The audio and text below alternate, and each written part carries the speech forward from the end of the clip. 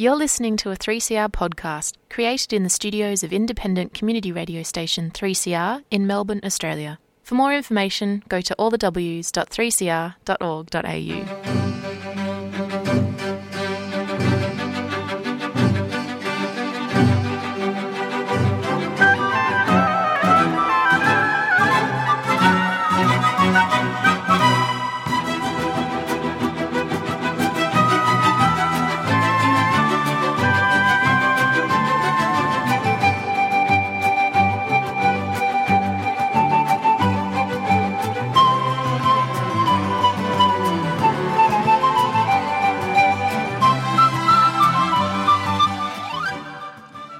Good morning, this is the 3CR Garden Show and I'm Virginia Hayward. With me are Emma Hurd, landscape architect, and Tex Moon from the Dandenong Botanics Garden. Good morning, Em. Good morning, Jen. How you going? Excellent. And Tex? Hello everyone. I have to say that's a slight lie. We're meant to have John Arnott with us today, but we couldn't replace ourselves, and John doesn't have a cold. Us three have a cold, so we decided to be in here together and ban anybody else who didn't have a cold. Seemed like a logical way to go forward. And we probably all got this cold because we were at a conference all week. Yes, we were at the Global Botanic Gardens Congress that was held in Melbourne, which was an incredible event, and it's one that's been coming for about, well, it was meant to be in 2020. It was meant to be hosted out here, and it's been sort of backwards and forwards whether it was going to be an online event or a hybrid or face-to-face, and eventually they took the risk and went face-to-face, and it was incredible. Over 500 delegates from 45 different countries, so, yeah. It was exciting. I went to Madagascar many years ago with Stephen as on one of Stephen's tours, and I met somebody from the Madagascar Botanic Gardens, which I'd been to. Yeah. And she was funded by one of the American Botanic Gardens, which I also thought was a fabulous thing. She was excellent. Yeah, and there is some incredible things going on like that, the way that some of those, especially American gardens and places like that, operating beyond their own boundaries and really getting some important kind of conservation work happening in the communities and far outreach communities like that it's unbelievable. I met a few people who were funded by American Botanic Gardens. I was really impressed because, Madagascar is an incredibly poor country. Obviously, it's going to have trouble funding a botanic garden or a worker for a botanic garden. Yeah. Did you find it exciting, Em? Yeah, I definitely found it exciting. I think it was good, the ratio of uplifting speakers to the ratio of climate scientists. So we had a wonderful climate scientist speak on the second day named David Caroli, and I think it was good that he spoke on the second day because it was sobering and it gave everyone the orientation that they needed to understand why we were all there. And then we had so many wonderful speakers from all the gardens talking about all the things they're actively committing to doing and already doing, and it was very uplifting and heartening to find that we're all on a very similar page and trajectory, and the poorest country to the richest country have these issues of climate change and taking action on their agenda. And that was really good. Yes, David Caroli, I don't think I've ever seen somebody be able to present such a grim presentation in such an uplifting way. He was incredibly engaging, but the content was... The thing that struck us, Emma and I, and I'm sure you too, Tex, was that when he said it's all very well talking about the average, the climate's going up by 2%, this is the average.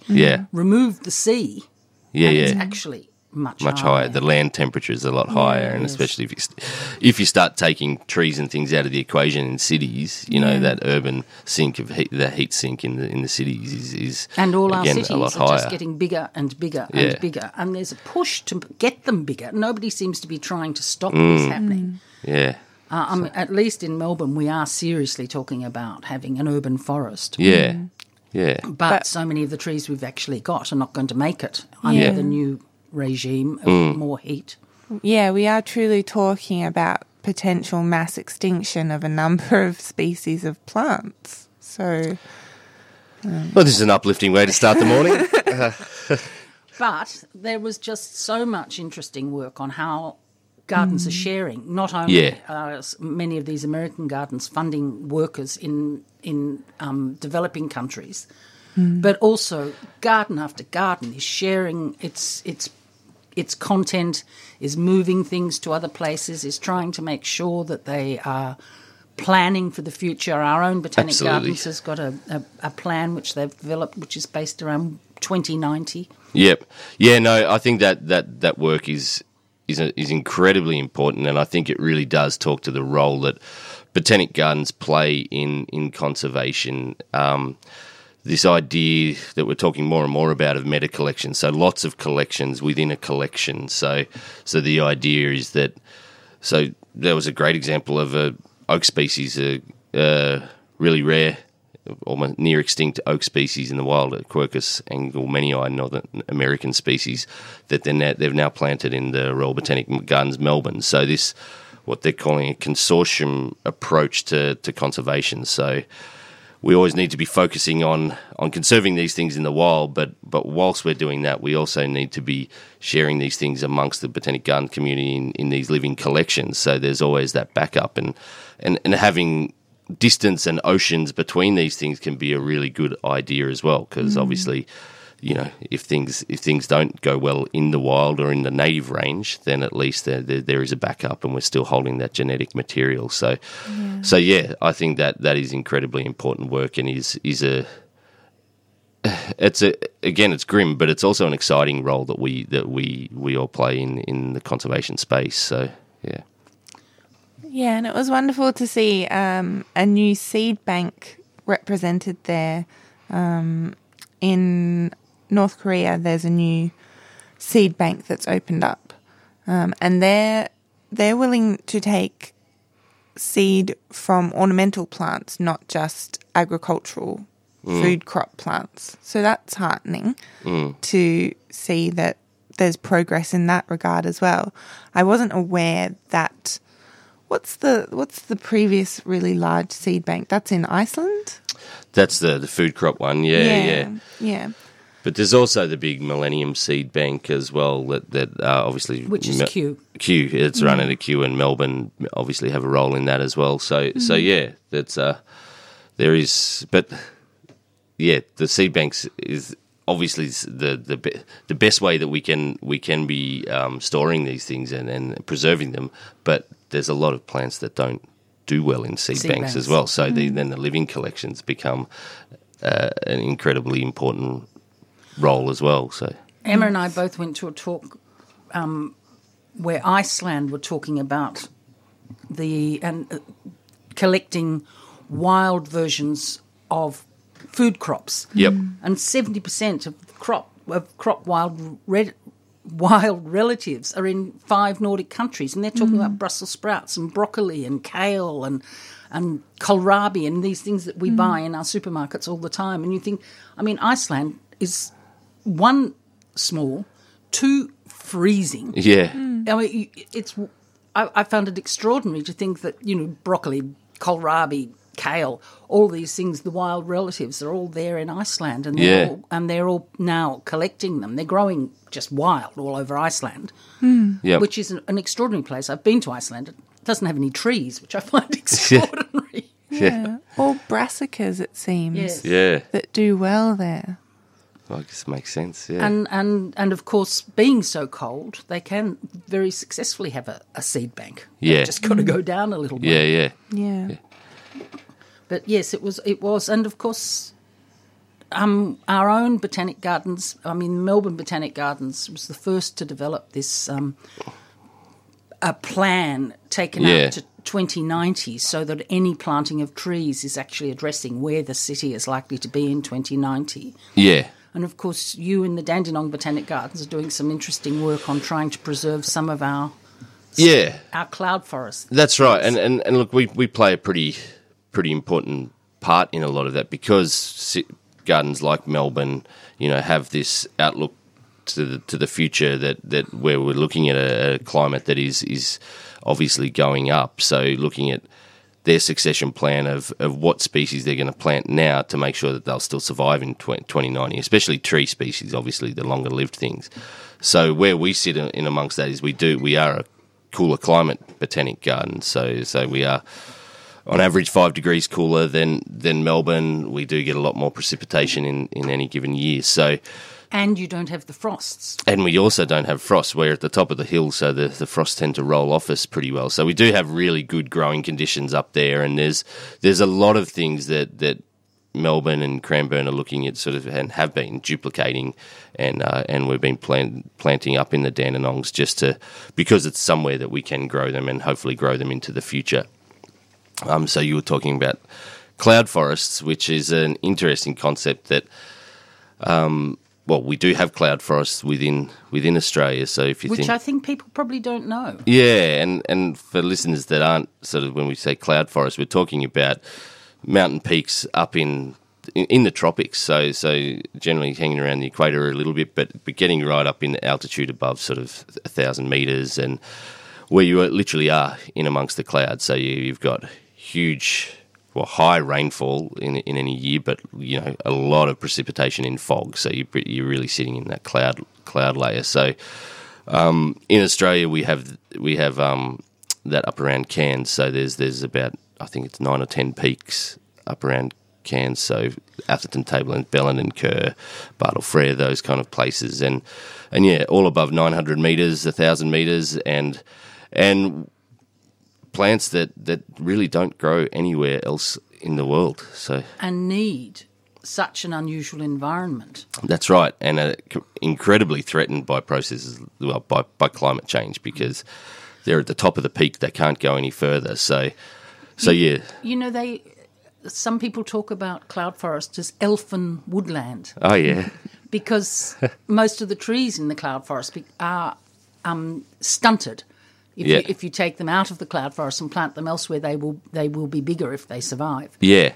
And, I mean, cloud forests in the 1970s, 11% of global woodland was cloud forest. And it's now down to 1%. Yeah. Yeah. So it's a very threatened species. Yeah. And you've got places like, Costa Rica. I went to the cloud forests in Costa Rica, and Costa Rica is extraordinary. 40% of Costa Rica is preserved as naturally. So their cloud forests are really well treated. But elsewhere in the world, cloud forests are threatened. And, of course, global warming is going to threaten, and owls are really threatened because you can't get any higher than the ones we've got. You can't. And as you know, the area that we're talking about up around Cairns is all part of the Wet Tropics bioregion, which is a World Heritage listed area. And it is based on that, what we call high level of endemism. So a lot of these, as I say, a lot of these plants don't grow anywhere else in the world. And so... once they're gone for good. And so there's a project called the Tropical Mountain Plant Science Project, which is looking at actually conserving a broad range of these species and having them held in seed banks and living collections and spread around Australia in botanic gardens, so where they will grow. But yeah, it is a incredibly important bit of work that's happening, because, as you say, these places, these plants can't go any higher. They're at the peak. They're isolated from anywhere else, and if we don't sort of do the work to conserve them in these backup collections, then there's a very good chance that they will disappear. And not to be alarmist, but I would say that a lot of these botanic gardens around the world are keeping some plants on life support. They're going to be doing work that's really important. And if people can go to their botanic gardens and ask questions and show interest, they can get involved in it. Yeah, absolutely. And one thing people don't know about Australia is that we actually have 2 rhododendrons. We do. I think officially now too. So officially. And they do actually, so they exist up in that same area, so up around Cairns. Explain what you mean by officially. So for a long time it's been known that there is 2 species of rhododendron that are all up around those mountain peaks up around Cairns. So Rhododendron lockii and Rhododendron viriosum, but it's only just in recent times. And it was actually one of the outcomes of this tropical mountain plant science project that I was just talking about, that they have done the genetic testing on these plants and definitively proven that there is the two species. The flowers of the two do look different, don't they? They do, yeah. So they're both red. But yeah, so they both fall under so they're the Viraya kind of subsection of rhododendrons. They're small growing rhododendrons. A lot of them grow as lithophytic, so they grow in sort of rock crevices and things like that. Both striking little red Viraya rhododendron flowers, but the rhododendron viriosum is known, it has a straight corolla, so it's quite a straight little opening trumpet kind of flower. But the rhododendron lockii has a curved corolla. And the other clear distinction is that they actually grow in different locations. So the lockii is on the mountain peaks south of Cairns, and the viriosum is on the peaks north of Cairns. So as a distinction, but yeah. And so lovely to see that two distinct plants can coexist on one side of a mountain and one on the other side. It's quite special. And interesting that the mountains behind Cairns can come to the Dandenong Botanic Garden, which I might add, some of you will be thinking, what's the Dandenong Botanic Garden? It used to be the Rhododendron Garden, and it is full of rhododendrons, so it's very appropriate that they do come. And I do have to clear up that it's the Dandenong Ranges Botanic Garden. Don't go to Dandenong thinking you're going to find this. You got to come up to Olinda to find the Dandenong Ranges Botanic Garden. Sorry, you're right. So it is an interesting thing that these things grow 4,000 kilometres away in the wild, but they're not plants that will grow in Cairns. It's because they need the altitude up around there. So surprisingly, we're reasonably climate matched to be able to grow these things, and we've been growing the two rhododendrons for a long time. So we know that they grow well in our environment in the Dandenong Ranges. So good chance that a lot of those kind of companion plants from up there will thrive in the Dandenongs. So. And Emma, you've been working on actually developing somewhere for them to be put in the gardens, haven't you?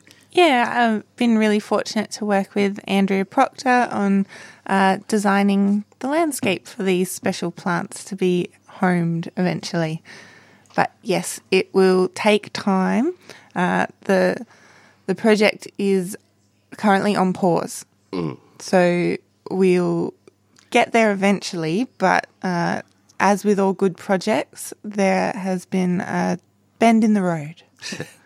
This is the 3CR Garden Show. I'm Virginia Hayward, and with me are Emma Hurd and Tex Moon.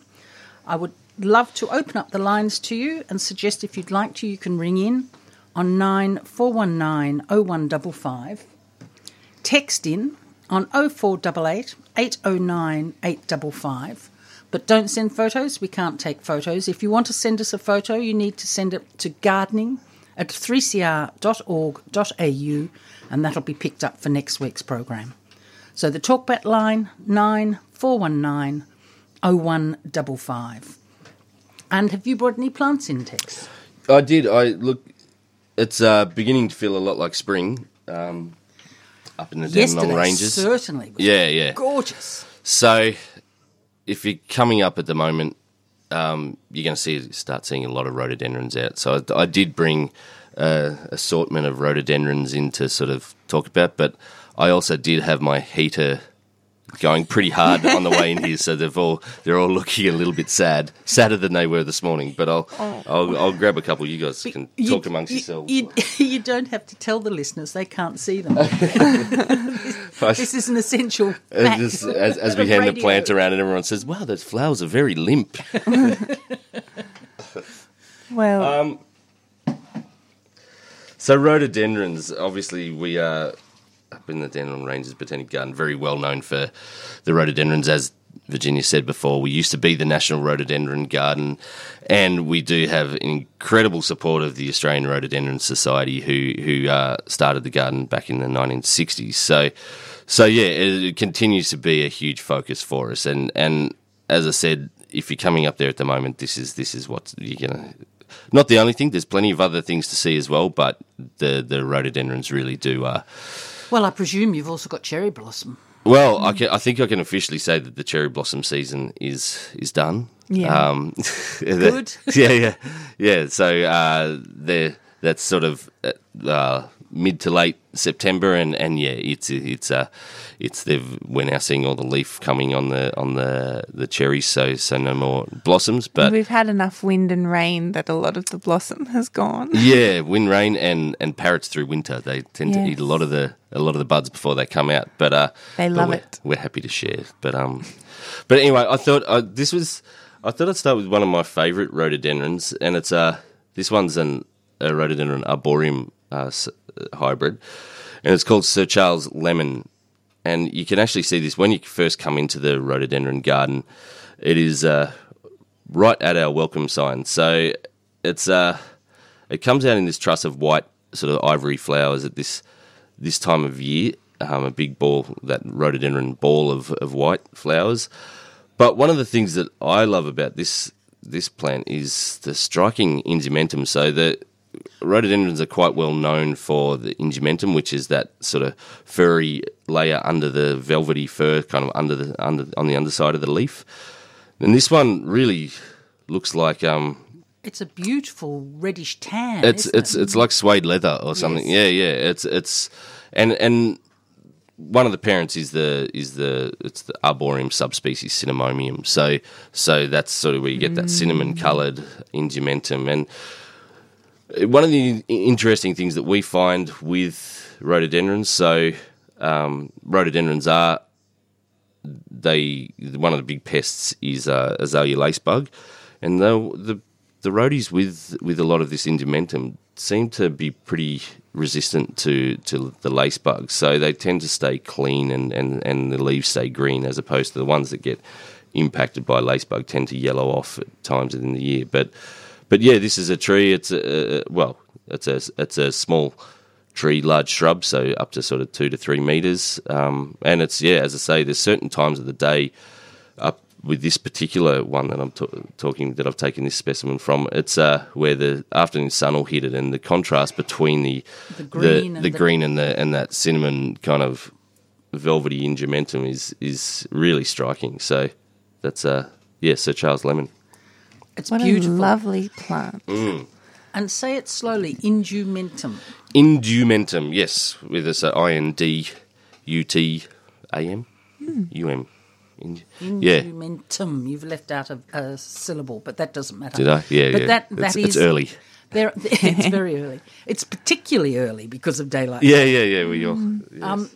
So that is, I mean, and there are quite a few plants that have that really different leaf colour underneath, and it always is striking. Yeah, and just that texture. One of my favourite native plants up in the Dandenongs is the Bedfordia arborescens, or the blanket leaf, which is a Asteraceae tree, a daisy tree. But it's the common name is blanket leaf, and it is literally underneath is like woolly velvet. It's quite a thick ingumentum, and it's so soft and tactile, and it's one of those great plants that I get my kids interested in horticulture with. They've made blankets for dollies in the past and all of that sort of thing. So yeah, it is one of those tactile things that plants can offer is that underside of the leaf. So. And for anyone at home that's trying to picture it, think a little bit of like the magnolias that you can get with green on one side and brown on the other. It's a little bit like that. Yes. Yeah. Little gem. Little gem, yeah. Those ones, yeah. Yeah. It is. It's quite striking. Am I pulling out more from Yes, the please. collection? So rhododendron is a particularly large and fairly complex genus of plants with lots of subsections that I won't sort of talk about too much because I'll end up confusing myself as much as anybody. But one of the subsections is Medenia, which is a really nice group of rhododendrons. So quite often they're quite fragrant, not huge growing plants, and a lot of them have really nice bark features, so flaky kind of almost paper bark trunks. I've brought in a couple from that subsection, but this one again, it's looking quite wilty here, but it's actually Rhododendron Antice. So for those that know Peter Teese and Don Teese from the Yamina nursery, Arnold Teese was their father, who was an incredible nurseryman in Australia and up in the Dandenongs, and played a huge role in horticulture in Australia. So this is one of the species that the hybrids that he bred. So it's a small compact rhododendron, sort of 1 to 2 meters, and as I said, quite compact and rounded. Incredible fragrance. We're not going to get anything out of this one today, but the one up at the garden, which is right near right near the front entrance, in amongst the Karoom azaleas, just puts out an incredible fragrance. I can smell something. Yeah, you can smell it. Smell yeah, subtly. And it doesn't have those large round trusses of flowers that the bigger rhododendrons get, but it's sort of more individual, large kind of trumpety flowers, pink to white, and it's a beautiful hybrid. But the other thing I did do is bring in one of the parents of that range, which is Rhododendron Celia calyx, which is a species, and it's again a really fragrant, beautiful rhododendron, and it can get a bit bigger than the very antique. clear white. Very clear white. There is a pink one as well, a more pink one. But yeah, it's again a healthy, stays fairly clean from lacebug. The Medenia subsection tends to be reasonably resistant to lacebug.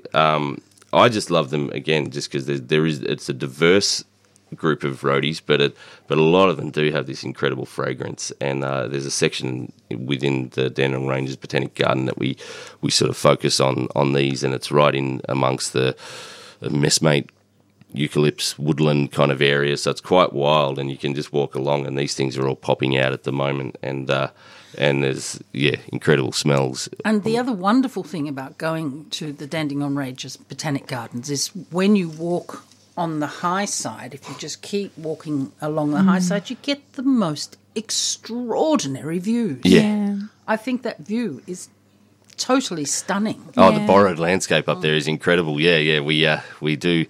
What we probably don't do well is the big lawn vistas and things like that. We tend to have a lot of planting right on road edges and just massive plants. But you get your vistas by looking out into the distance, out to the Yarra Ranges, and you can see, I don't know, right across Melbourne, across all the way to the Macedon, can't you?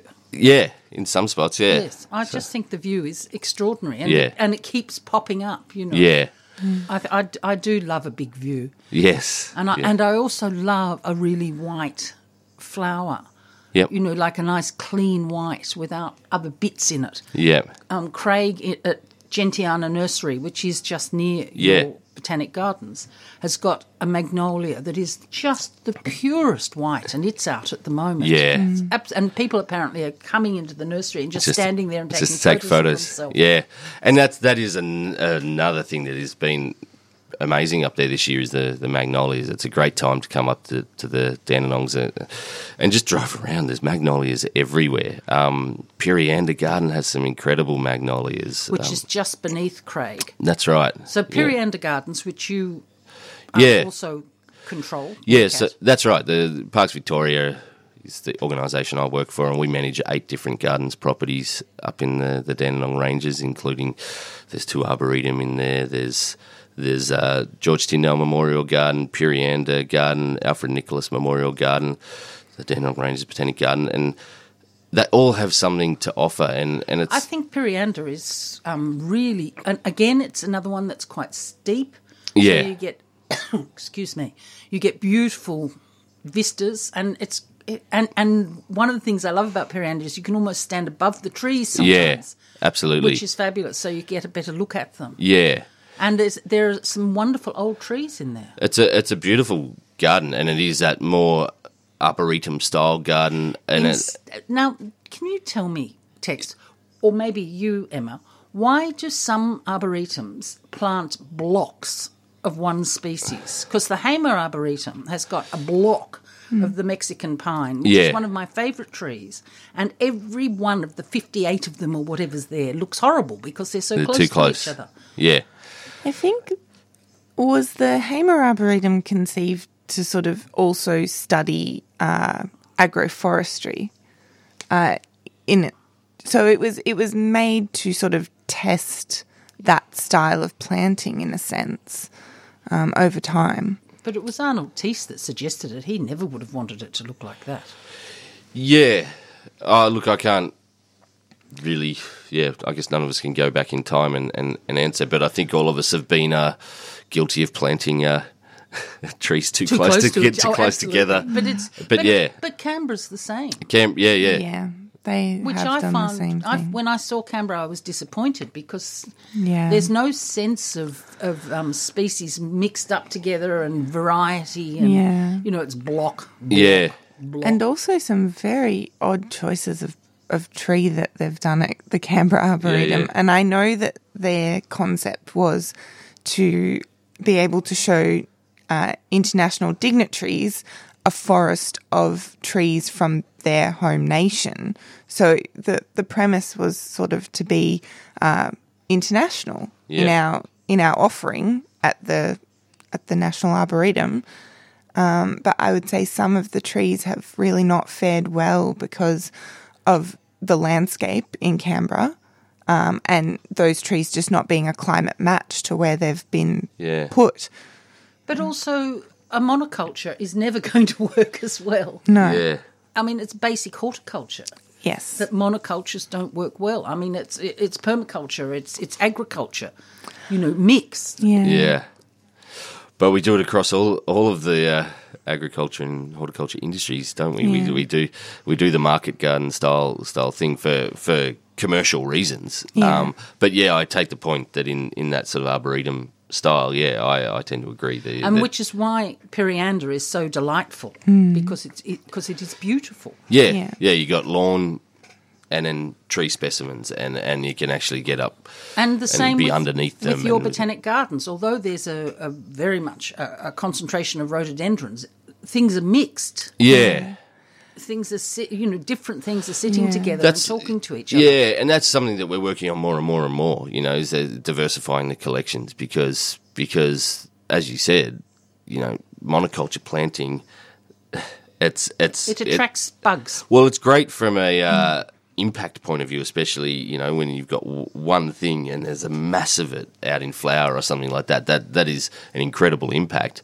But as you say, it can be, you got the same plant that's susceptible to the same diseases, susceptible to the same climatic issues. All these kind of things are happening, and they're happening on a grand scale once you've got it all together. So, as you say, for us, azalea lacebug, it's a smorgasbord for it. So then we don't have the diversity of bugs where you got the predatory bugs coming in and actually sort of controlling. So we are trying to diversify a lot of our planting to better cater for these things. So.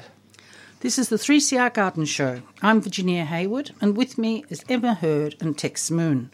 If you'd like to contact us, you can ring us on 9419 0155 or text us on 0488 809 855. And if you want to send something for next week, gardening@3cr.org.au. And I'll just mention a couple of things that are coming up. If you're one thing today, do not go near the city because it is absolutely jam-packed. There's a big run on. So if you're not involved in the run, well, go, but don't drive through it. If you are looking for a day out, the Garden Lovers Fair is on at Bollobeck at Mount Macedon. It was on yesterday. It is also on today at 370 Mount Macedon Road. And there are 2 open gardens up there, Lewisham and Durrell, and there will be a courtesy bus running from Bollobeck up to the open gardens. because, of course, once you get up the mountain, you have problems with traffic as well. So I thought that was really clever of them to do a courtesy bus. Next week, Open Gardens has got a garden, Graham Garden, at 22 Rose Street, Bentley, so which you can look up on the OGV website, Open Gardens Victoria, and we have one free double pass to that. So if you want to ring in, you can. If you're quick, you might get the free double pass to 22 Rose Street, Bentley for next week.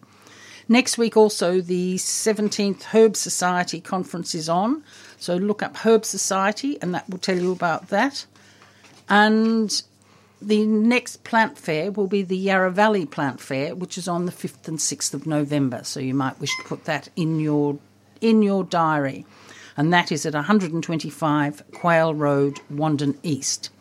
So today it's Bollebeck in Mount Macedon, which would be a lovely day, a lovely thing to do. Oh, you're going up today, aren't you, Emma? I am, and I'll just mention as well, there's actually a fourth garden open in the Macedon Ranges today.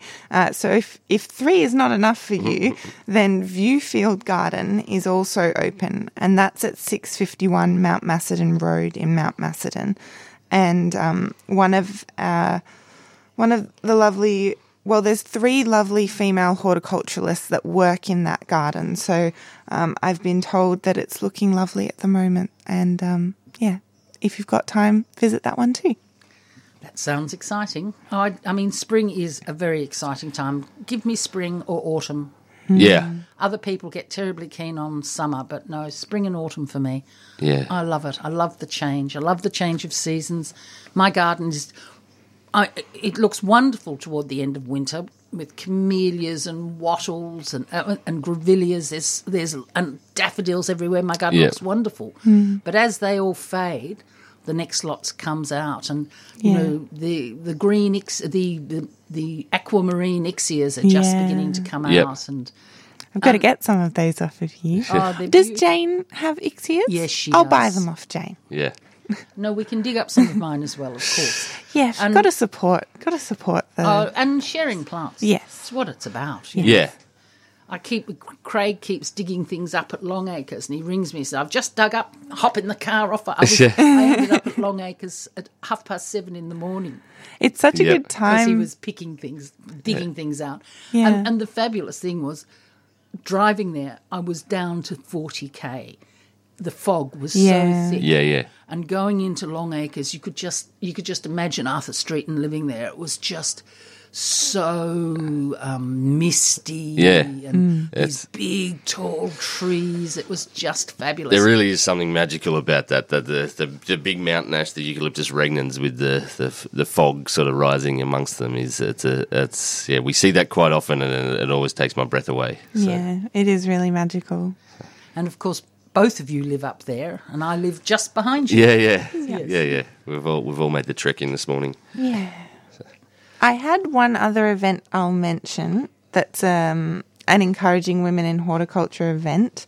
We're hosting a day at Specialty Trees, who are kindly opening their gates to our cohort of female horticulturalists and enthusiasts. So that's on the 21st of October at 10 a.m.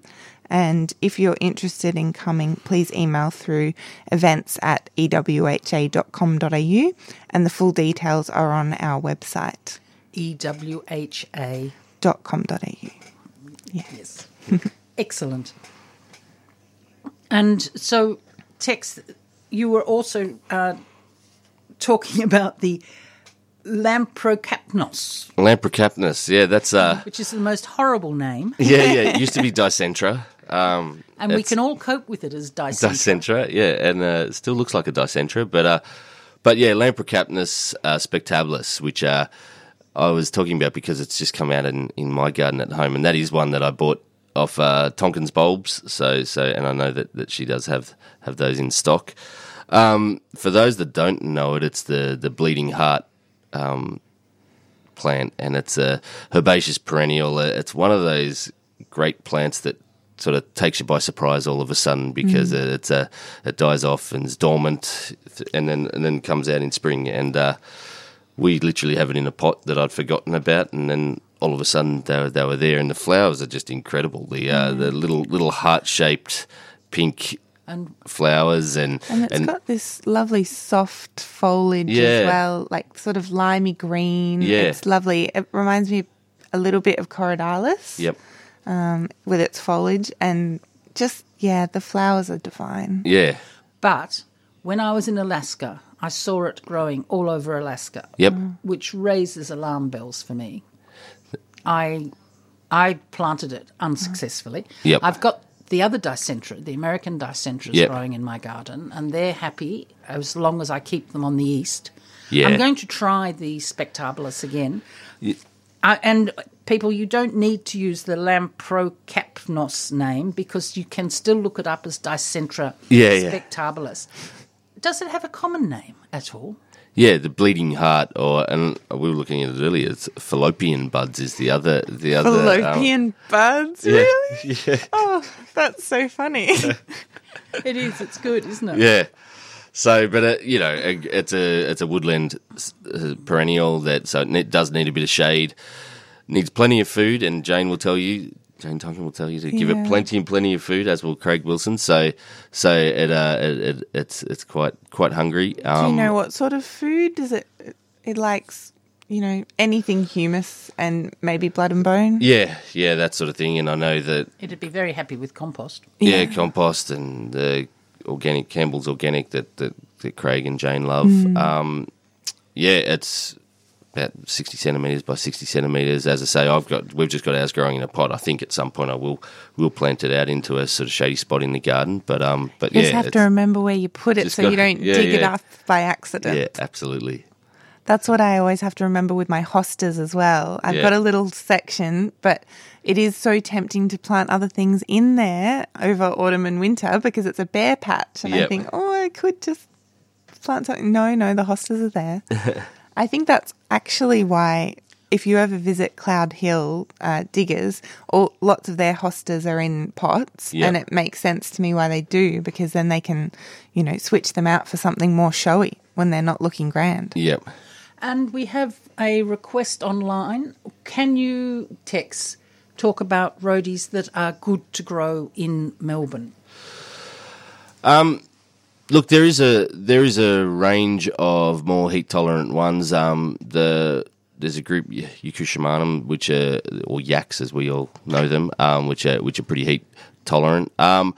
The best thing that you can do is, and I'll give the Australian Rhododendron Society a plug here. So the Rhodie Society do actually sell they propagate and sell their plants, and They and had their it spring funds. sale 2 weeks ago. They did just have their spring sale, that's right. But you can contact them, and you can actually look them up online and contact them. So the Australian Rhododendron Society, and they have a range of things, and they're also the best place to give you the advice that you need on what you should and shouldn't grow where. And also pruning and General maintenance. feeding. Yeah. They're an incredible source of knowledge, and the good thing about buying off a society like that is that you know that it's going back into funding their society. So it's and also funding works that we can do within the Botanic Garden as well, because they are And they even are still conservation. absolutely. So yeah, And they're an old society. Yeah. I mean, they've been going a long time and they've done some amazing things. Actually getting the rhododendron garden started is a huge feat. absolutely, Yes. And Absolutely. they're why we have the magnificent garden we have today. Absolutely. So And somebody from Ferny Creek has texted in to remind us that there's a Ferny Creek show on the 22nd and 23rd of October. On the Saturday, 12 till 4. On the Sunday, 10 a.m. till 4. That is 100 Hilton Road, Sassafras. So another one in the Dandenongs. So that's the Ferny Creek Horticultural Society show. And if you have never been there, it is a fabulous garden. It is quite a big garden, and it is absolutely well worth the walk around. So that is on the 22nd and 23rd of October. They also have a website. And somebody else has texted in fact, Tessa from Hoppers Crossing, saying that she went to the Yuyangs last weekend for a walk, and on the way they passed carloads of people who were stopping and having selfies taken around the paddocks full of canola. Oh, yeah. And the canola is, Yeah. in Europe they call it rape oil. Yeah. Here we call it canola oil, and it does have a brilliant yellow flower, and all Yes. these people are hopping out of their cars. I do have fond photographing memories of that as a child. A monocrop. Yeah, my dad comes from Forbes in sort of central New South Wales, and we used to go up there a lot. And there's paddocks and paddocks of it at a certain time of year, and you could almost there'd be the one paddock that was canola, the next paddock that was resting was Patterson's curse. Oh, gosh. So you had this incredible. It's a weed, we all know that, but it's this incredible gold purple mosaic. It would be beautiful, yeah. and of course Patterson's curse is a salvia, Yeah. and it does have that wonderful bluey purple. Must have looked wonderful. Yeah. Yes, but it is a curse. Yes. Yes, although they call it where they don't call it Patterson's. Salvation Jane. Yeah, they call it Salvation Jane. So it's not like all weeds. Some Yeah. places it's not a weed. And where is it called that? That I cannot remember. Okay. I'd have to look that up. But do they call it that because it's a crop or edible, or like why do they Well, call it that? I mean, a lot of salvias are herbal, Okay. so it could well be that. But all right. it's- Medicinal, maybe. But one would have to look it up, I'm Yeah, afraid. I sure. don't know. Interesting. Yes, it is interesting. And I love it, Patterson's curse, Salvation Jane, the same plant. Yeah. And it tells you why sometimes we use the Latin names for plants. Yes. Yeah. Definitely. Because you wouldn't think it was the same plant. Yeah. Now we have another message, which is partly to you, Tex, Uh-oh. from some our regular listeners. Big thanks to Jane Tonkin, her partner Kirill, and Tex Moon, and the other helpers at the tour of the bulb farm yesterday. That was a radiothon purchase. We met Chloe Foster's mum there too. Yeah. Yes. That's from Peter and Vicky, who are regular listeners. Yeah, okay. I was there, and I sort of came in the back door for that one. So it was a great thing to be part of, actually, and to see Jane and Kirill doing their thing is pretty amazing. Their nursery is incredible to go to at the moment, because they've just got these shade houses full of wonder. There's just so many different things, and I'm so out of my league in that kind of range of plants that so for me it's just to listen to them talking is incredible, and they really were in their element, and so bulbs, perennials, and then the terrestrial orchids so Kirill, Jane's partner, is incredible on his native orchids. So He's very knowledgeable. yeah, so I mean, the two of them together are just breathtaking. yeah, and they put on a great spread, and we walked around drinking wine and looking at plants. So it was a pretty good day. So I was going to go, but of course, because yesterday I was really worried about this cold, so I thought, no, I won't be welcome. I think I'd better stay away. Because I love Jane's, and I love going to Gentiana Nursery for the same reason, that there are just plants there I don't know. Yeah. I love being able to go, and Stephen's Nursery in Macedon, I love going to a nursery where there are things I don't know, and I have to ask questions. Yeah, I think that's the thing about why we do what we do, isn't it? You never stop learning, and I think that's a wonderful thing to be able to offer yourself. Is every step of the way you just think, oh, I don't know anywhere near enough, but you're constantly learning and constantly being surprised by things. So it's a great thing. I mean, one of the things that surprised me yesterday, there is a garden in Fitzroy, and I was walking the dog, and when I'm walking the dog, I always walk past this garden. It's only small. It's a front garden.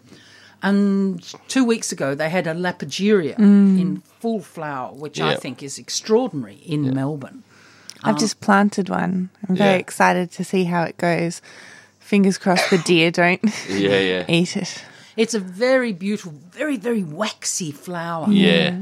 And it's a big flower, a trumpet. It's a long It's a climber. trumpet, a coral-coloured, 5 petals, I think, and they're beautiful long petals, a bit like a giant fuchsia or a bellflower.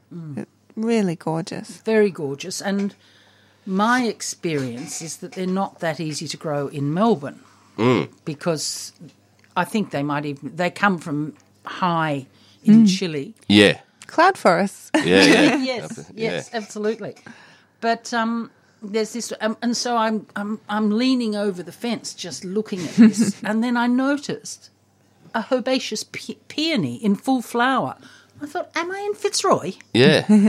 I was so surprised. Did you get to meet your neighbour? Did you get to have a chat? No, I've never seen anybody there. And the garden is, it's just, I mean, there's lots of roses, and she's got a hanging orchid that is just blissful. And I presume it's a she. Listen to the assumption I made. Was it a cymbidium orchid or? No. But it was. Oh, it was wonderful. But the peony, I mean, I'm always saying to people, don't try and grow herbaceous in Melbourne. You can grow a tree peony, or you can grow the new ones that are crossed peonies. Like the Ito? The Itos, Yeah. which are a cross of herbaceous and tree peonies. Yep. But this was a straight herbaceous yeah, right. peony in full flower in Fitzroy. Because you do need the cold snap over winter to get them flowering. So it'd be interesting to know what they're doing, how they're treating it, whether they are. We were talking about having this very conversation yesterday about actually putting ice around your peonies in winter, so to get that to shock them into their flowering. I was just going to say that exact thing. Yeah, I put ice on my peonies in Olinda. Well, it's a habit because I used to live in Thornbury. You definitely need to do it in Thornbury. Yeah, in Thornbury I did it and it did work. I don't do it so much anymore in Olinda, but because I have a peony in my courtyard still, I still do it to that one. And it does improve them, their flowering and their vigour. Yeah. Overall. So when I say ice, I also mean get an old ice cream container. Don't just use your regular ice blocks. Yep. Grab an ice cream container, fill it with water, freeze it, and pop it on your peony anytime in winter, really. Yep. Choose the coldest time because Yes. you'll get the most out of your ice. Yeah. So. And that'll help. Well, one of the things I saw, which I thought was extraordinary, I went on a tour with Botanic Garden guides to a peony farm down the peninsula, which struck me as an unusual. I mean, if you were going to do something commercial, why would you do it in somewhere where it wasn't appropriate? And she has paddocks of peonies, and she puts ice on them all. Oh, Wow, that's impressive. Which I thought was a bit crazy myself. Yeah. Yeah, it's an interesting thing, isn't it? Because here we'll all sit here and talk about putting the plant in the right place. Yeah. But yeah, I guess if you're willing to do the groundwork, it seems a little Well, she's unsustainable. determined, if nothing else. Yeah. It just strikes me that one of the things that you learn as you become serious about growing is that you actually need to work with your environment. Yeah, absolutely. Yeah. I met some lovely people that purchased a block of land not far from where we are in Olinda, and they had wanted to grow olives. That their original intent was, let's start an olive farm, and they just knew nothing about agriculture or horticulture, and they learnt pretty quickly, olives are not, that's not going to work out. But they're Too wet. Yes, but they're figuring it out. They're sort of switching. But I think it really takes time if you're going to start a venture like that to really think about the land. Yeah, do that your you're research. working on. Look at where these things come from in their native range. But always, the first thing when I have a new plant is I look where it comes from. Yeah. That tells me. Because for my place, my first question is, can you survive north winds? Yep. Yeah.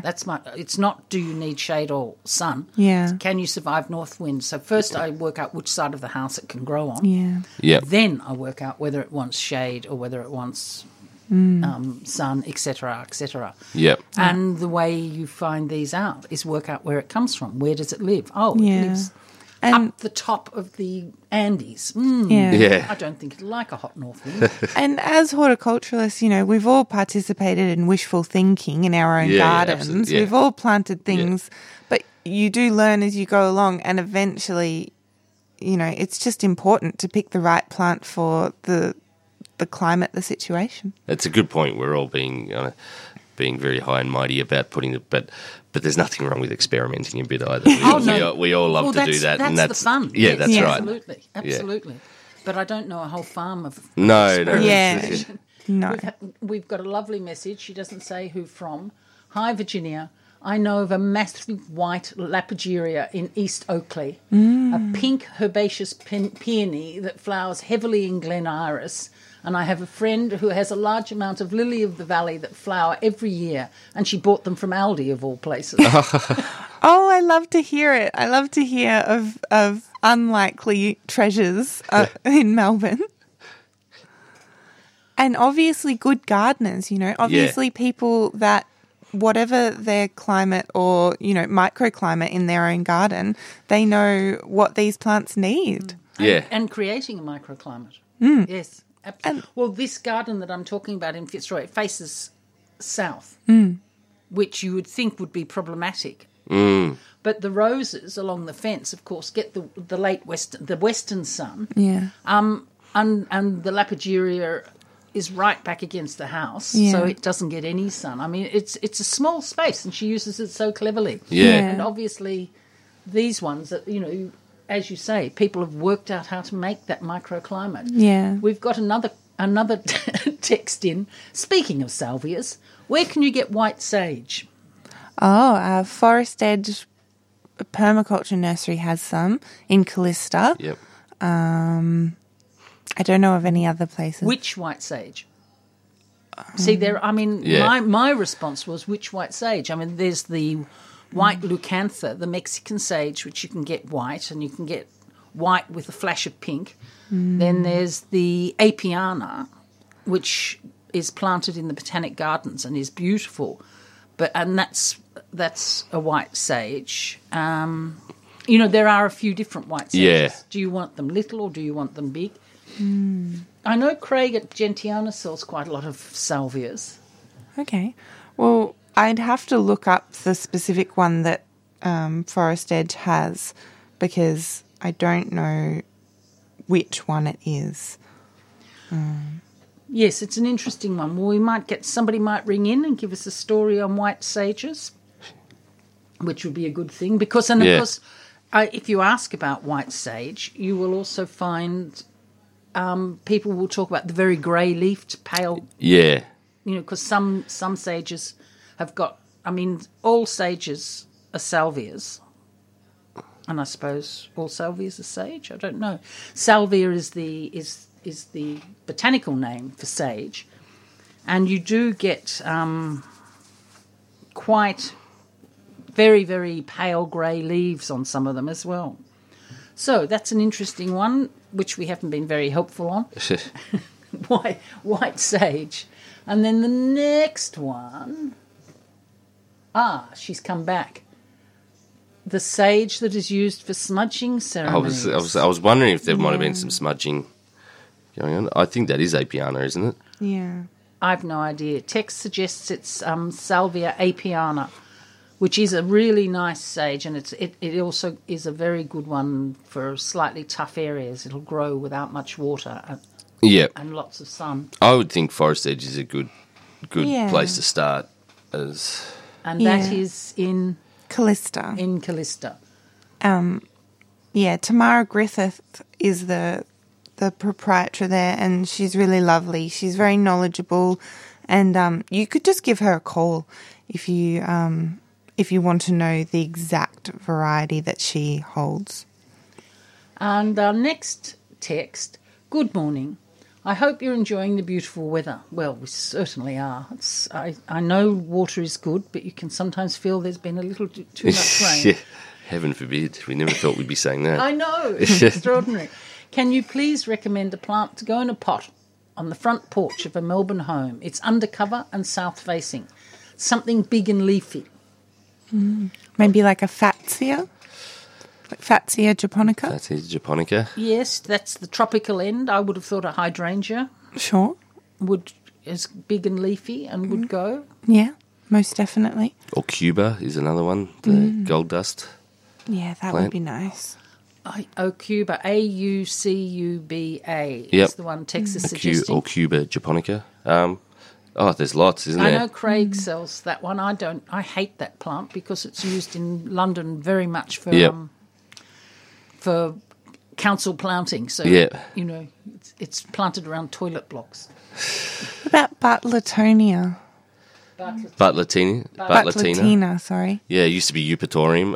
It's a great big leafed plant, and then gets beautiful purple fairy floss flowers as well. Yeah. I would be worried it might be too big for a pot. Depends how big the pot is. Yeah, it certainly doesn't mind a cutback.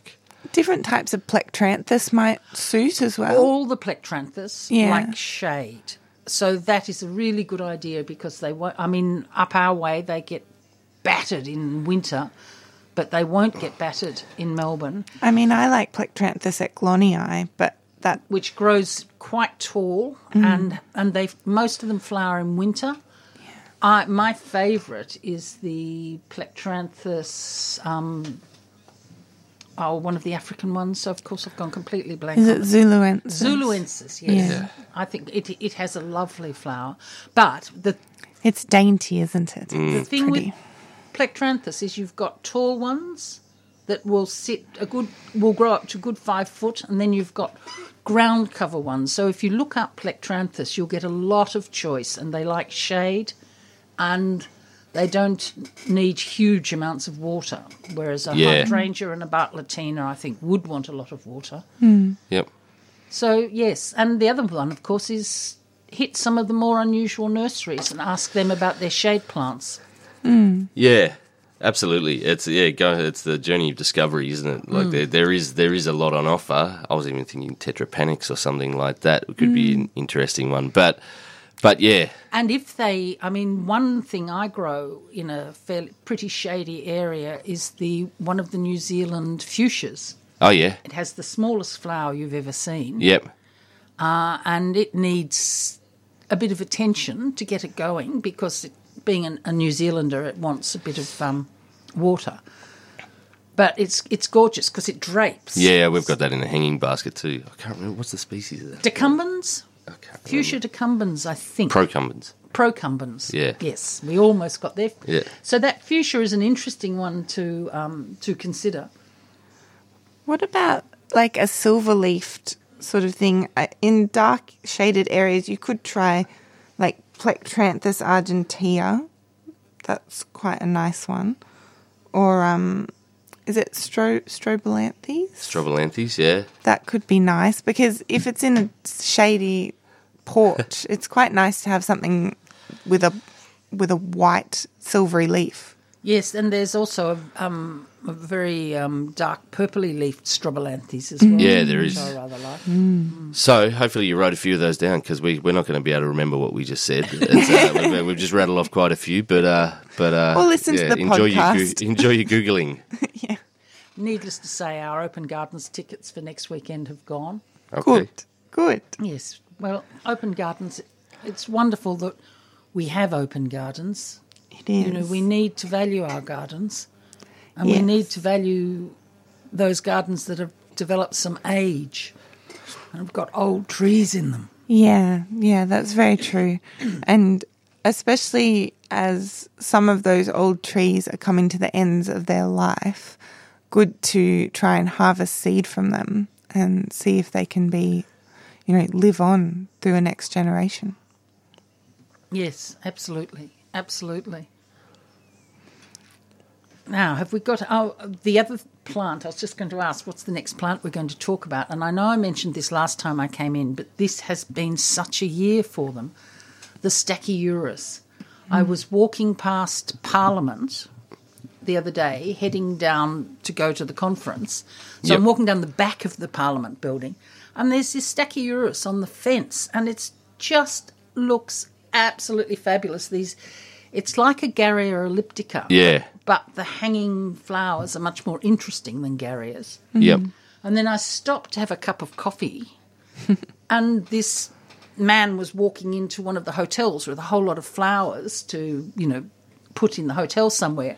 And he had a Stachyurus in there. And I said, "Oh, you've got a Stachyurus. You know what it is." I said, The Stachyurus's time to shine. Yes. And what do either of you know where clearly Parliament, they're doing well. So Melbourne in general, they like. There's another one in Clifton Hill at the top of Gold Street, which is fabulous.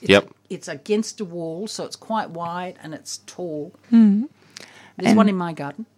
And I think they like quite rich soil, is my experience with them, but prepared to be told otherwise. Well, obviously having that red mountain soil, my garden's rich. We're spoilt for soil up there, so... Yeah. But safe to say, if you do want to plant a Stachyurus, compost would do. Well, it is a native to Japan, so it's another one that's not going to welcome hot north winds. Yep. And both the one that I walked past at the back of Parliament House and the one I've seen in Clifton Hill are both either very protected or facing south. Yeah, they like the shade, especially the afternoon shade. They can take the morning sun. But it's an exciting plant. Speaking of trees native to plants, it was we were talking about the Congress that we were all at earlier in the show, but that we've just come from this last week. But one of the presentations I went to it was all about the conservation of magnolias, and the startling thing that I'd never thought of or wouldn't have ever occurred to me, Magnolia stellata, one of the most common plants in horticulture and in people's gardens, is nearly extinct in the wild in Japan.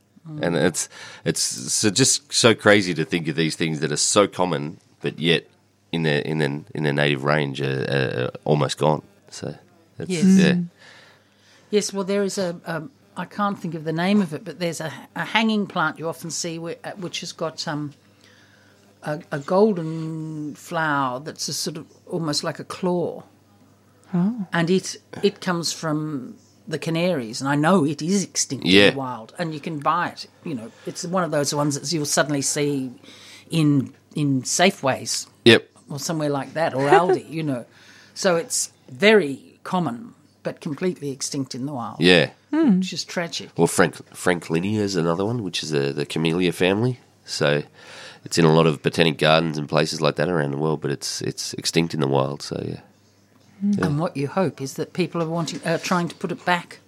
Yeah, well, and you hope that there's enough genetic diversity to do so, to make it worthwhile. And of course, the other thing that's happening up in the Dandenongs at the moment is Tesselaar's Tulip Festival. Yes. Which is just a mass of flowers. It's lovely to see, just paddocks and paddocks of tulips. It's really quite exciting. Yeah, it's a great time to come up the hill, up to the Dandenongs. There's so much on, and it's you just got to pick your timing and be patient, because the traffic on weekends is pretty hectic. And a word to the wise: be patient with cyclists. I know some road users are not fans of cyclists. Well, if you're coming to the hills or just anywhere in general, get over it. Cyclists have a right to be on the road too, and very dangerous situations can take place, especially on the windy roads in our area. So just be patient and take your time. Enjoy looking at the trees. Yes. And the road. And the road. And the road. And one other item, if you're going to Periander Garden, don't take Hackett's Road unless you have a four-wheel drive. Come from the top side. Don't come from the bottom side at all. Yeah. You just enter from Alinda Monbulk Road and turn down Hackett's Road, and it's there. But then come back out the same way, because that road can be just perilous. Some local guidance, because recently with the storms, the gravel. It's a very steep road, and the gravel has gotten worse in its coverage of the road. There are huge divots. It's probably a good point that if when you're coming up there, don't always trust your GPS. Yes. Check the roads before you are, and usually it's probably best to stay to the main roads where you can. I have to say, it is absolutely best to stay on the main roads, because roads just disappear. Yeah. Yes. Yeah. And last Thursday or the Thursday before? It was the Queen's the Queen's morning day. It was, whatever it was called. the short notice public holiday that we had. It was The whole bedlam of the Dandenongs Yeah. just were gridlocked. Yeah. And there's wildlife on these roads too. Yeah. There's cyclists, and they're not the best roads. So just be careful. Take it easy. Good point. Be patient. And when you're you coming have to choice, come up during the week. come up during Yeah. the When week. you have Absolutely. choice. Come up early. Come up during the week, and Yeah. and if you do come up on a weekend, as we say, just be patient with everyone. Yeah. Now we have a few calls, so I will switch over. Ooh, callers. This is Yes. exciting. Hello, Thomas. Hello, Virginia. How are Emma you? And Text. How are Hello. you? Hello. I've growing up through a kumquat next to Thomas, my can you neighbour's talk into property. the phone a bit more? Well, yeah, it's I'll just try. coming through Is that very better? quiet. Is that better? Not much. Are you on speaker? Hang on. I want to say to everybody who rings in, please don't go on speaker because it does make it difficult for the radio. I'm not on speaker.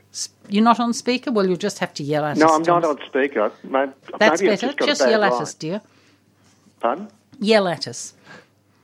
And look, it's basically a plant or a shrub growing up through a kumquat tree. The little stems are mauve or purple, and the flowers are white, and there's 5 petals, and it's got the most intense scent. And it starts about August and goes through September. Sounds lovely. Yeah. Is it So- some sort of jasmine? I don't know. It's purple. It's sort of mauve and white. The little flowers are all white, and the stems are all purple or mauve. I And think it is a climber. Yeah, it's a climber. Yeah, okay. I suspect if it has got a really strong smell and there's that purple flash in the rest of it, I suggest it will be the jasmine because it does have a wonderful As in the smell. star of jasmine or the actual? No, the actual jasmine. I Yeah. would think it's probably a Yeah. jasmine. It could be a good that's- one to email through the photo because it'd be one that we'd probably be able to identify fairly quickly. But yeah, Also, send me a photo of it and I'll give you a ring. I haven't got a clue. Oh on no, how to yes, do you that. don't know how to do any of that, do you? No, don't. Oh, I I'm don't sure. know. I'm sure, Please Thomas. kill It is a me. jasmine, I'm and the other thing with the jasmine, it's quite a good idea to prune it after it's flowered, because Hang on, eventually. it's not my tree. It's the next door neighbour's tree. Oh well, that's all right then. yeah, It's just that they can strangle a tree it if you do- don't ever prune them. yeah. No, that does sound like jasmine. Yeah. Okay. It's Jasminum azoricum. Yeah. So that sounds Well, wonderful. thank you, Virginia, Emma, and Thanks. Text. Thanks for Thanks, your help. Pleasure. Thank Sorry you. about the bad line. That's Bye. all That's right, all right. darling. Bye. And our next call is Fernie from Fernie. Get all my N's and M's together. Hi, Fermi. Hello, Fermi. Oh dear. No. I think. Well, let me just have an investigation. Okay. And We're going to talk. We're getting hand signals from Virginia. I think is that we've got to keep talking. We've Yeah. got some other lovely rhododendrons here in this bucket. One with a particularly large white flower. We can that's go for, quite impressive. We can go for that one. So that again, part of the Medenia subsection of rhododendrons, and that one is Rhododendron nuttallii. Usually, it does have an incredible fragrance, and they are huge, singular trumpet white flowers. and quite- with a gorgeous yellow centre. Yeah, You know, right down the throat of the trumpet. Yep. There's beautiful yellow and slight pink flush through the white trumpet as well. It's really gorgeous. yeah, they are. They are beautiful, and I'm going to have another go at getting Fermi. All right, we'll shut our traps now. Let's hope. Hello, Fermi. Are you there? No, I can't find him. So Hello? oh, there we are. got him. Hi, Fermi. Sorry, I was having trouble picking you up. Oh, You there? he's gone again. So What, Fermi? Could you ring us back, darling? I'm not quite sure what I did, but I obviously did something wrong. And we might now try and go to Jamie in. Where's Jamie? In Coburg. Hello, Jamie, are you there? I'm here. Oh, Oh. excellent. We're very pleased. I was just looking for Fermi, but I came back. You Hi, and Jamie. me both. I called last week about wasabi, and Yes, after the wasabi. show, Chloe let me know that Emma got one from Poynton's. So I went to Poynton's the next day and got a fantastic wasabi plant Oh, good. I'm glad. and a remarkably good breakfast and coffee, I might add. Yes. Yes, the Poyntons is wonderful, and the whole team at Poyntons are a very, very helpful crowd. I went there once about 20 years ago, but I was glad to go again. Oh, good. I'm so glad to hear you got a wasabi. And did you find any other lovely plants there? Oh yeah, I got a comfrey last year through you too as well, from a lady in Queensland, the good gardener, Jane someone. Oh, good. And what was that? What was the plant? Comfrey. Oh, comfrey, yes. Knit bone. Noxious weed that is so useful. And it's very good for your compost. Well, it just came back this week from the pot where I got 3, and I gave one each to my daughters. They thought they died and threw them away. Yes. Oh, that's a shame. Hey, is your comfrey back? Oh, we threw it away. We thought it was dead. What do you like to cook with it? Well, comfrey, what I like doing is making a thick batter and dipping the hairy side of the leaf in and then shallow frying it for about 1 minute, and it's like fish. Oh, so like tempura. Yeah. Exactly. You put salt and lemon on it. Yum. You can do that with borage as well. Yeah. Oh, can you? Yeah. Hey, with the wasabi, should I put it in a bigger pot? Sure, yeah. What size pot is it in at the moment? 14 centimetre. Yeah, I think you could go up a size. And it likes to have a saucer of water under it. Yep. Yes, good. Well, it has. So it's definitely not something that goes into the ground. No. Well, I haven't got any ground, so that's handy. That makes it very easy, doesn't Sounds it? like the right plant for you then. Yeah, well, I haven't even got a balcony or a box or anything, so... Are you growing it indoors? Oh, no, I sort of move it around outside in the common area. And Oh, there's lots good. of things on that. Oh, People good. like them. It sounds like you're a gardener like against all odds. It's impressive. I've sort of had permaculture things in the past going when I lived in New South Wales and so on. But can I split that, divide the wasabi, say next year? Next year, yeah. I wouldn't do it this year.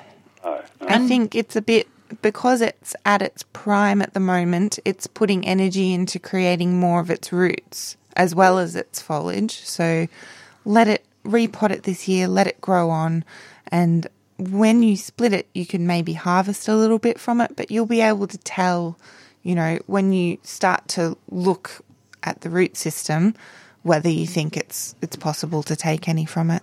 And can you not layer it?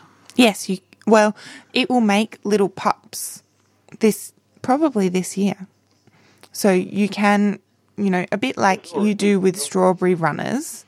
There's already kind of 6 or 8 really skinny little stems with little leaves on them. Yeah. Well, So the fat ones, with the big pumpkin-like leaves. yes.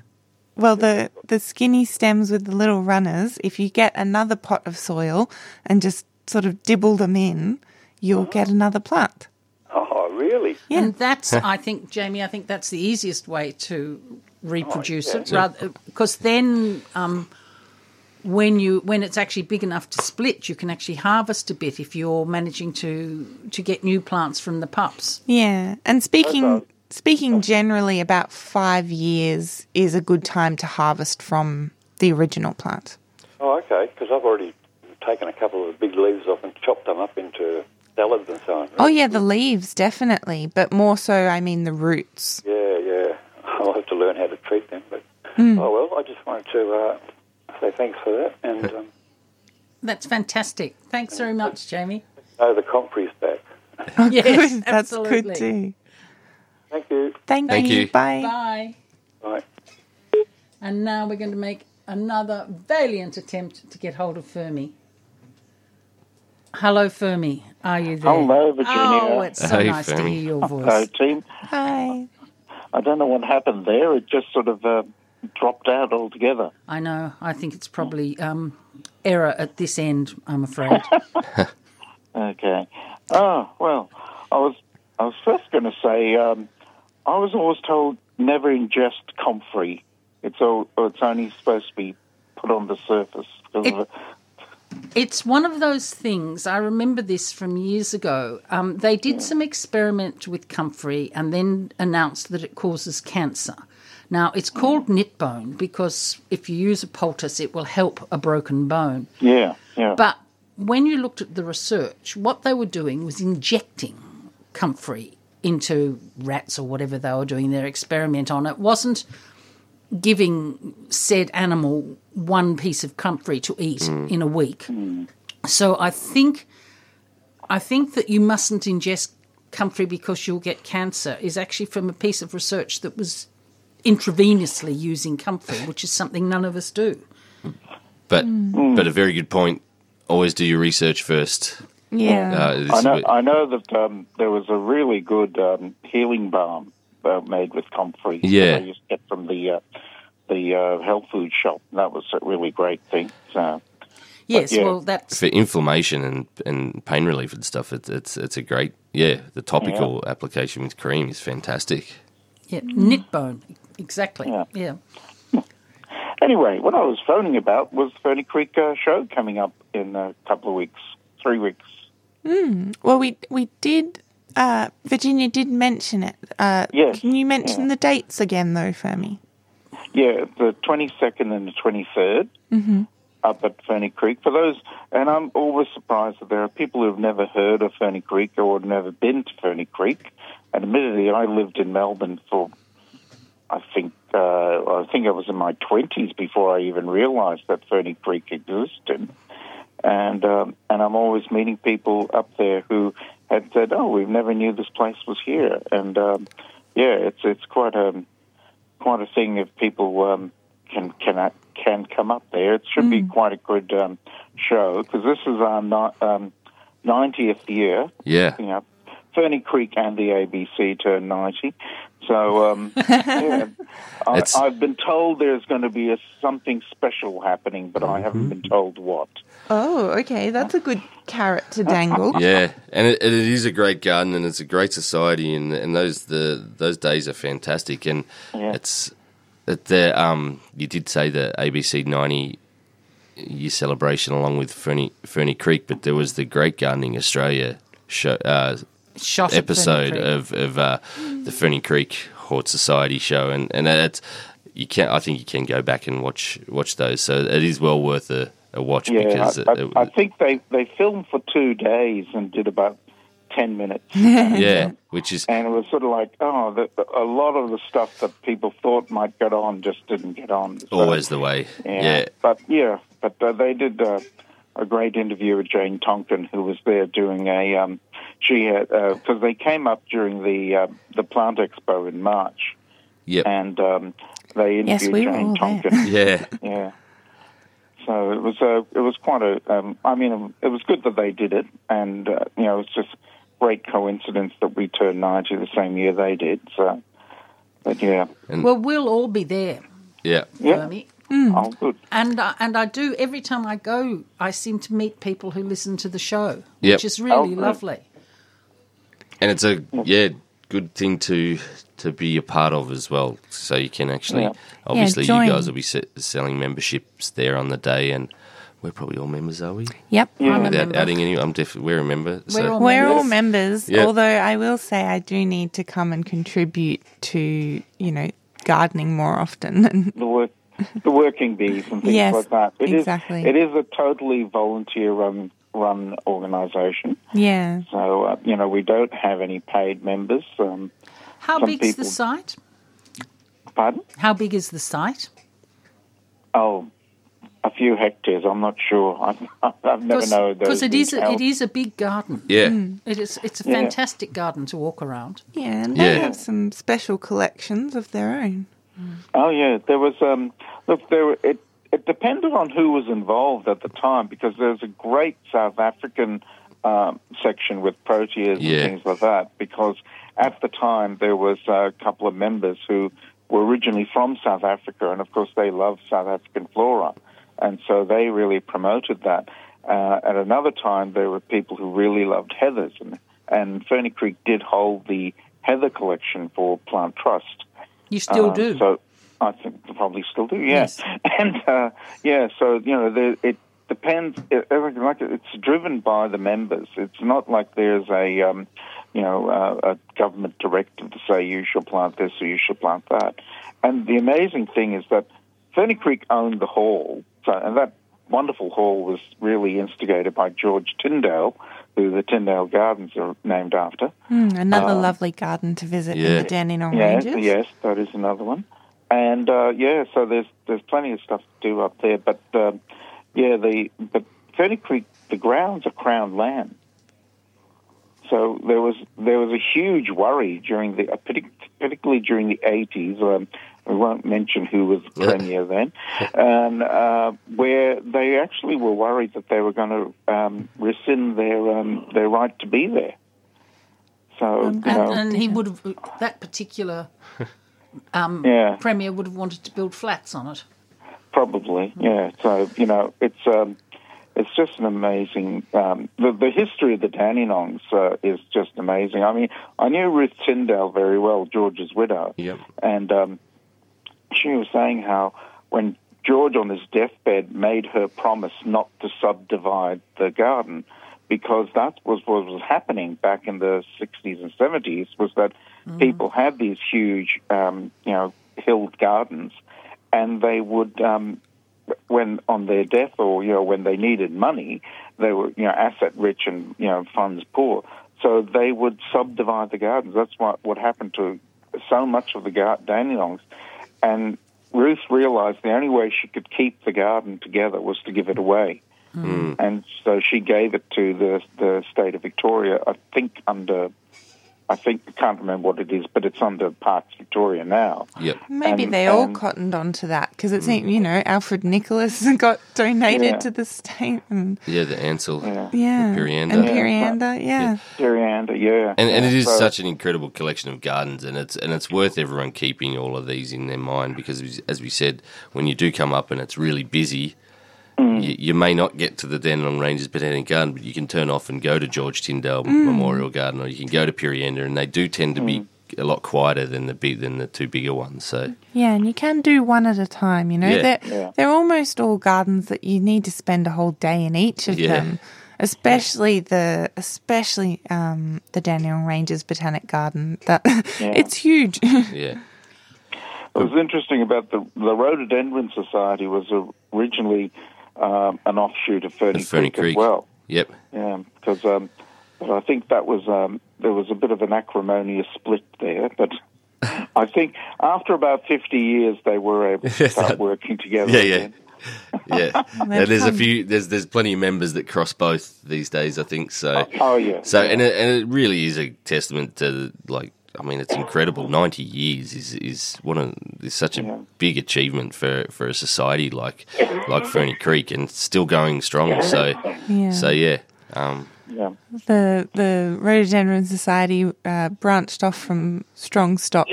Can't resist a plant pun. Sorry.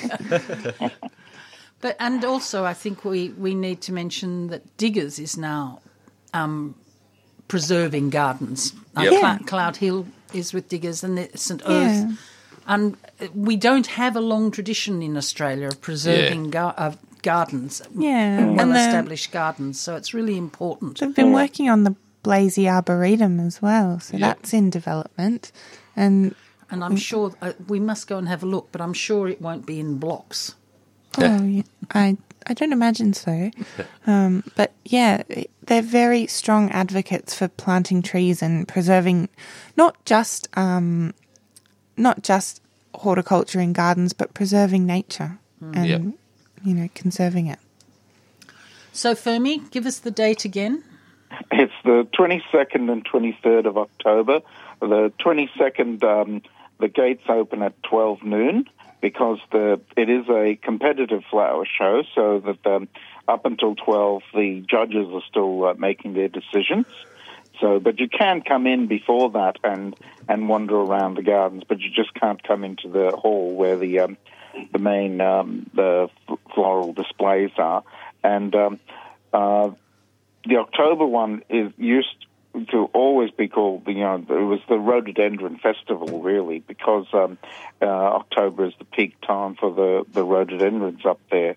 So, it's a great time to come up there. And, of course, there's the plant stall, and there will be other people selling plants and I have think to usually say, cut Fermi, flowers. one of the things that is wonderful about Ferny Creek is that you find people selling plants there that have got such unusual things and don't really sell anywhere else. It's just, and so if you're like me and you're always looking for something a little bit different, something you didn't know about, Creek's a great place. There's a great oxalis stand.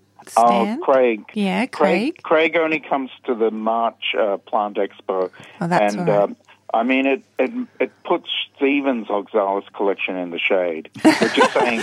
Well, good thing he's not on Stephen you'd think Stephen has the most oxalis, but Craig has just cornered... Craig has sold me some beautiful oxalis, so I can definitely advocate to come to the March one when Craig's there. But Plant Expo, yes, because a lot of them will still be dormant. Yeah, but also there's great begonias available. There's all sorts of and native plants. Like, it's such a range, so it's really worth getting to. Everyone that's listening. I should put a plug in. I know you mentioned Bollebeck before, but I was really knocked out by Ben Booker's the treasured perennials. Oh my gosh, he had so much stuff there. Well, Ben and Kerry are amazing. They're so and 2 years ago nobody'd heard of them, and suddenly they're there and they've got such a great range of things. Yes, they grow very unusual things, don't they? Yeah, and they'll be there today. So that's Bollebeck for today, 370 Mount Macedon Road. Yeah. All right, thanks a lot. Thanks, Fermi. Thanks, Fermi. Okay, bye. Bye. It is, I think treasured perennials are one of those little finds. They do have wonderful plants. They'll be at the Yarra Valley Fair too if you can't make it today. And I imagine they'll be at the Ferny Creek one because they're usually there. So it is exciting. Now we have Nicola in Eltham. My Pandaria pandarana, which was thick and beautiful for years, had a disease that looked like a leaf miner and it's killed it. One, do you know what it could be? And two, I now have an 8 or 10 metre wire fence to cover. That is a challenge. Do I know what it is? I don't. But that is a shame because what a beautiful... Yes, and particularly at the moment. Yeah. So the question is, what to replace it? Now, one question always with climbers is most of them climb to the top, and not many will cover from the bottom. And one that will always cover from the bottom, but doesn't have beautiful flowers, is the wire vine, which is Muehlenbeckia complexa, which is a New Zealand plant, and it does cover the whole fence. And you can just run over it with a hedge trimmer. Yeah, that is a good option. But it doesn't flower. Yeah, it virtually makes it look like you have a hedge. And given that it is a wire chain link fence, that's a very good option because it will cover nicely. It could have been a lace bug that killed your Pandaria, or the other climber that I know that is spectacular at the moment is the Trapeolum tricolour. So the one that's closely related to nasturtiums, but it's hard to grow. Summer dormant. Summer dormant. That's that. Yeah, it does die. It's a wonderful one to grow through a hedge or something like that, because then it can have a very dry. It must have a very, very dry summer. It's dormant. Yeah. So. I like Mandevilla. Yep. That's always nice, and you can get lots of different coloured flowers. Eltham, Yeah, that would be fine. would it? Because, yes. And the Chinese star jasmine, if part of the fence is in the dark. Trachlospermum. Yeah, I was thinking of that one. Chinese star jasmine, the advantage of that is it doesn't have to be in full sun. Yep. Because a lot of climbers also want full sun. And there's a whole lot of different panderias now, which is nice. Yeah. From the Princess Di, which is pink, to some very interesting ones that are darker. Have got, shades of reds and browns in them, which I much prefer to the pink. Yeah, and there are forms of evergreen clematis that might be nice if it's in a shady area. That's Clematis armondii, which is the evergreen clematis that has a big leaf and is flowering. It was just finishing flowering now, and it has a lovely scent. And there's Cartmanii as well. Clematis Cartmanii. That's a nice one. That's evergreen. It's got a white flower. They do tend to be difficult to find, the clematis. I know Craig's got some clematis at the moment because a lot of them are very, very expensive. When I'm in England, I see them for sale for £5 and I just go, because I come back here and I find them $45 and $50, which I find offensive. I know Tesselaars is always selling clematis and they're cheaper. I think the native one's underrated, the Aristata. The native and the New Zealand clematis, both are fabulous, the Australian and the New Zealand. And I was just thinking, I did go back and have a look because I remember Roger Elliott talking about a fantastic climber, a native climber as well, which is the Aphenopedilum resinosum or gum vine, which is a fantastic one that does bulk up right from the ground and continues to go up. And can you say its name slowly? Gum vine. Gum vine or Aphenopedilum, so APHANOPETALUM, and it's resinosum. And I saw that just recently at the native Karanga at Karanga. Yep. Promptly lost the name. Yeah. I saw it just recently, so I know Karanga are selling that. Is there a picture of it on our Instagram? It's on the socials, on the 3CR socials, so you can go back. So go back a couple of weeks when Roger was here and have a look at that. That's a very good idea. The other one may be like Hardenbergia violacea. That's a nice one. Yes, and it'd be safe on a wire fence. I had it on a picket fence, and it destroyed the pickets. Because it is a very strong climber. It is. You're right. Yeah. So wire fence will do the job well. And you can always combine them. Yes. Absolutely. Yes. Yeah. But if you are combining, just think about whether you're going to want to try and prune them or not. Because that's always a thought. Yeah, I wouldn't combine the clematises with anything else that we've mentioned because everything else will overpower the clematises, I think. I actually would tend not to grow. I suppose if you grew the clematis with the Muehlenbeckia would work. Oh, yeah, sure. Because you'd only prune the Muehlenbeckia maybe twice a year, and so you could just time it. And the clematis usually you want to prune, so that might be quite a nice combination, a Muehlenbeckia combined with some clematis. And Eltham's not too far from the Dandenongs. You definitely Tesselaars, definitely Craig. You can get clematis. And the Muehlenbeckia I've seen around, but I can't actually think where. But I don't think it's uncommon. No, you'd find it. Yeah, you'll find it. Well, we've had a bash at that, so I hope that was useful. Yeah. And have we got some other nice plants to talk about? We did at the Congress. There was a Eucryphia mentioned. Oh yeah. And I thought it might be nice to talk about.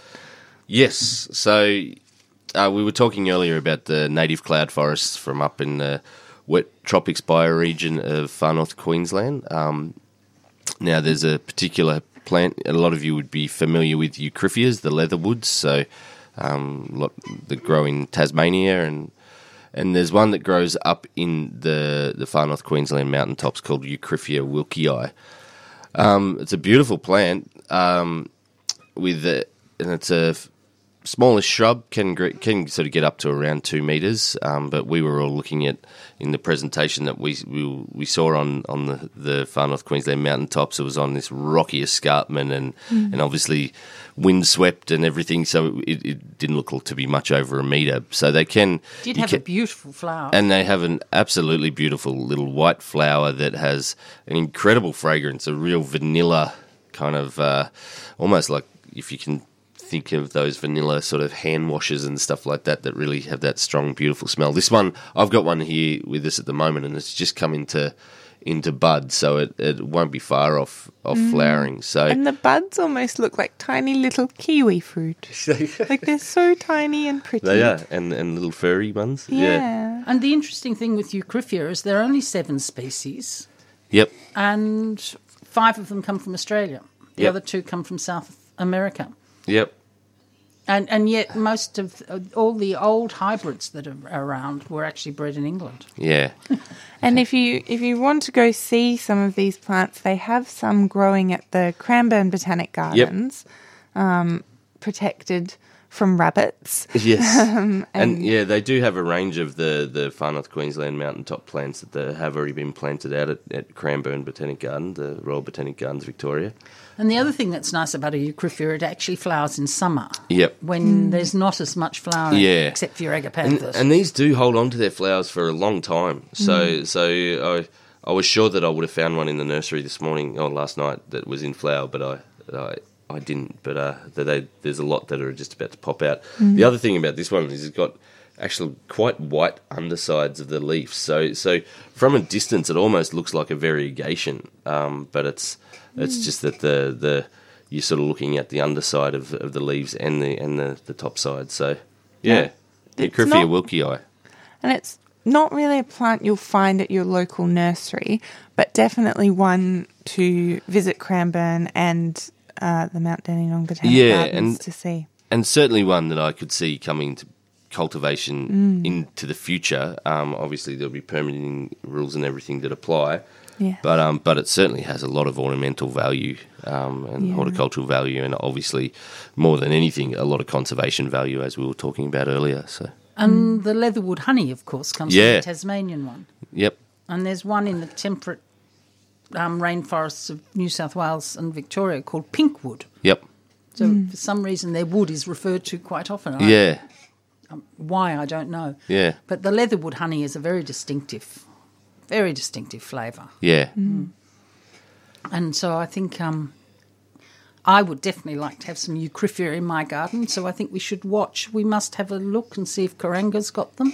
Yeah. And some of the other native nurseries. Yeah, certainly they will have other Eucryphias. They won't have this one, but yeah. They are around in cultivation as a general rule. But and having a lovely scent is a very important thing. It's a nice thing for things that flower a bit later in the summer. Yep. We've actually got a reasonable collection of Eucryphias at the Dandenong Ranges Botanic Garden, just on the top side of our lake embankment. So it was a bank that was completely planted up with hydrangeas, but in the last probably 10 years that we started planting Eucryphias there. So they're just starting to get some height now. So you can actually go and there's a beautiful gravel path that you can walk along just on the top side of the lake. And that is a lovely view over to what will soon be Philip Johnson's Chelsea Garden. Yeah, the Chelsea Australian Garden at Alinda. So, that's there's lots of things happening up there. Yeah. And that garden is due to open this year, isn't it? Yeah, hopefully around December. So that's his award-winning garden from the Chelsea Flower and Garden Show. And so he's upscaled it and replicating it at the Dandenong Ranges Botanic Garden. And they're in full construction mode at the moment, and there's some incredible plants that have gone in. That they've got, I think, over 400 species of native plants going into that garden. So it's going to be a great display. So there is a great video floating around on social media at the moment. It's got Phil and Tex on it. It's lovely to see. Oh well, we must all have a look at that. Yeah, getting excited for that garden. It's going to be beautiful. Yeah. Yeah. Well, it is. And Tex, I believe you're going to get a deer fence. Yes, we are. It's actually, I think this week it'll start construction. So that will that will be transformative for our garden to be able to hopefully keep the pesky deer out of it and protect our trees because, yes, they do get particularly hurt. Right, we have to go now. So thank you very much for listening to the 3CR Garden Show, and I really, really hope that you've enjoyed it today. Bye.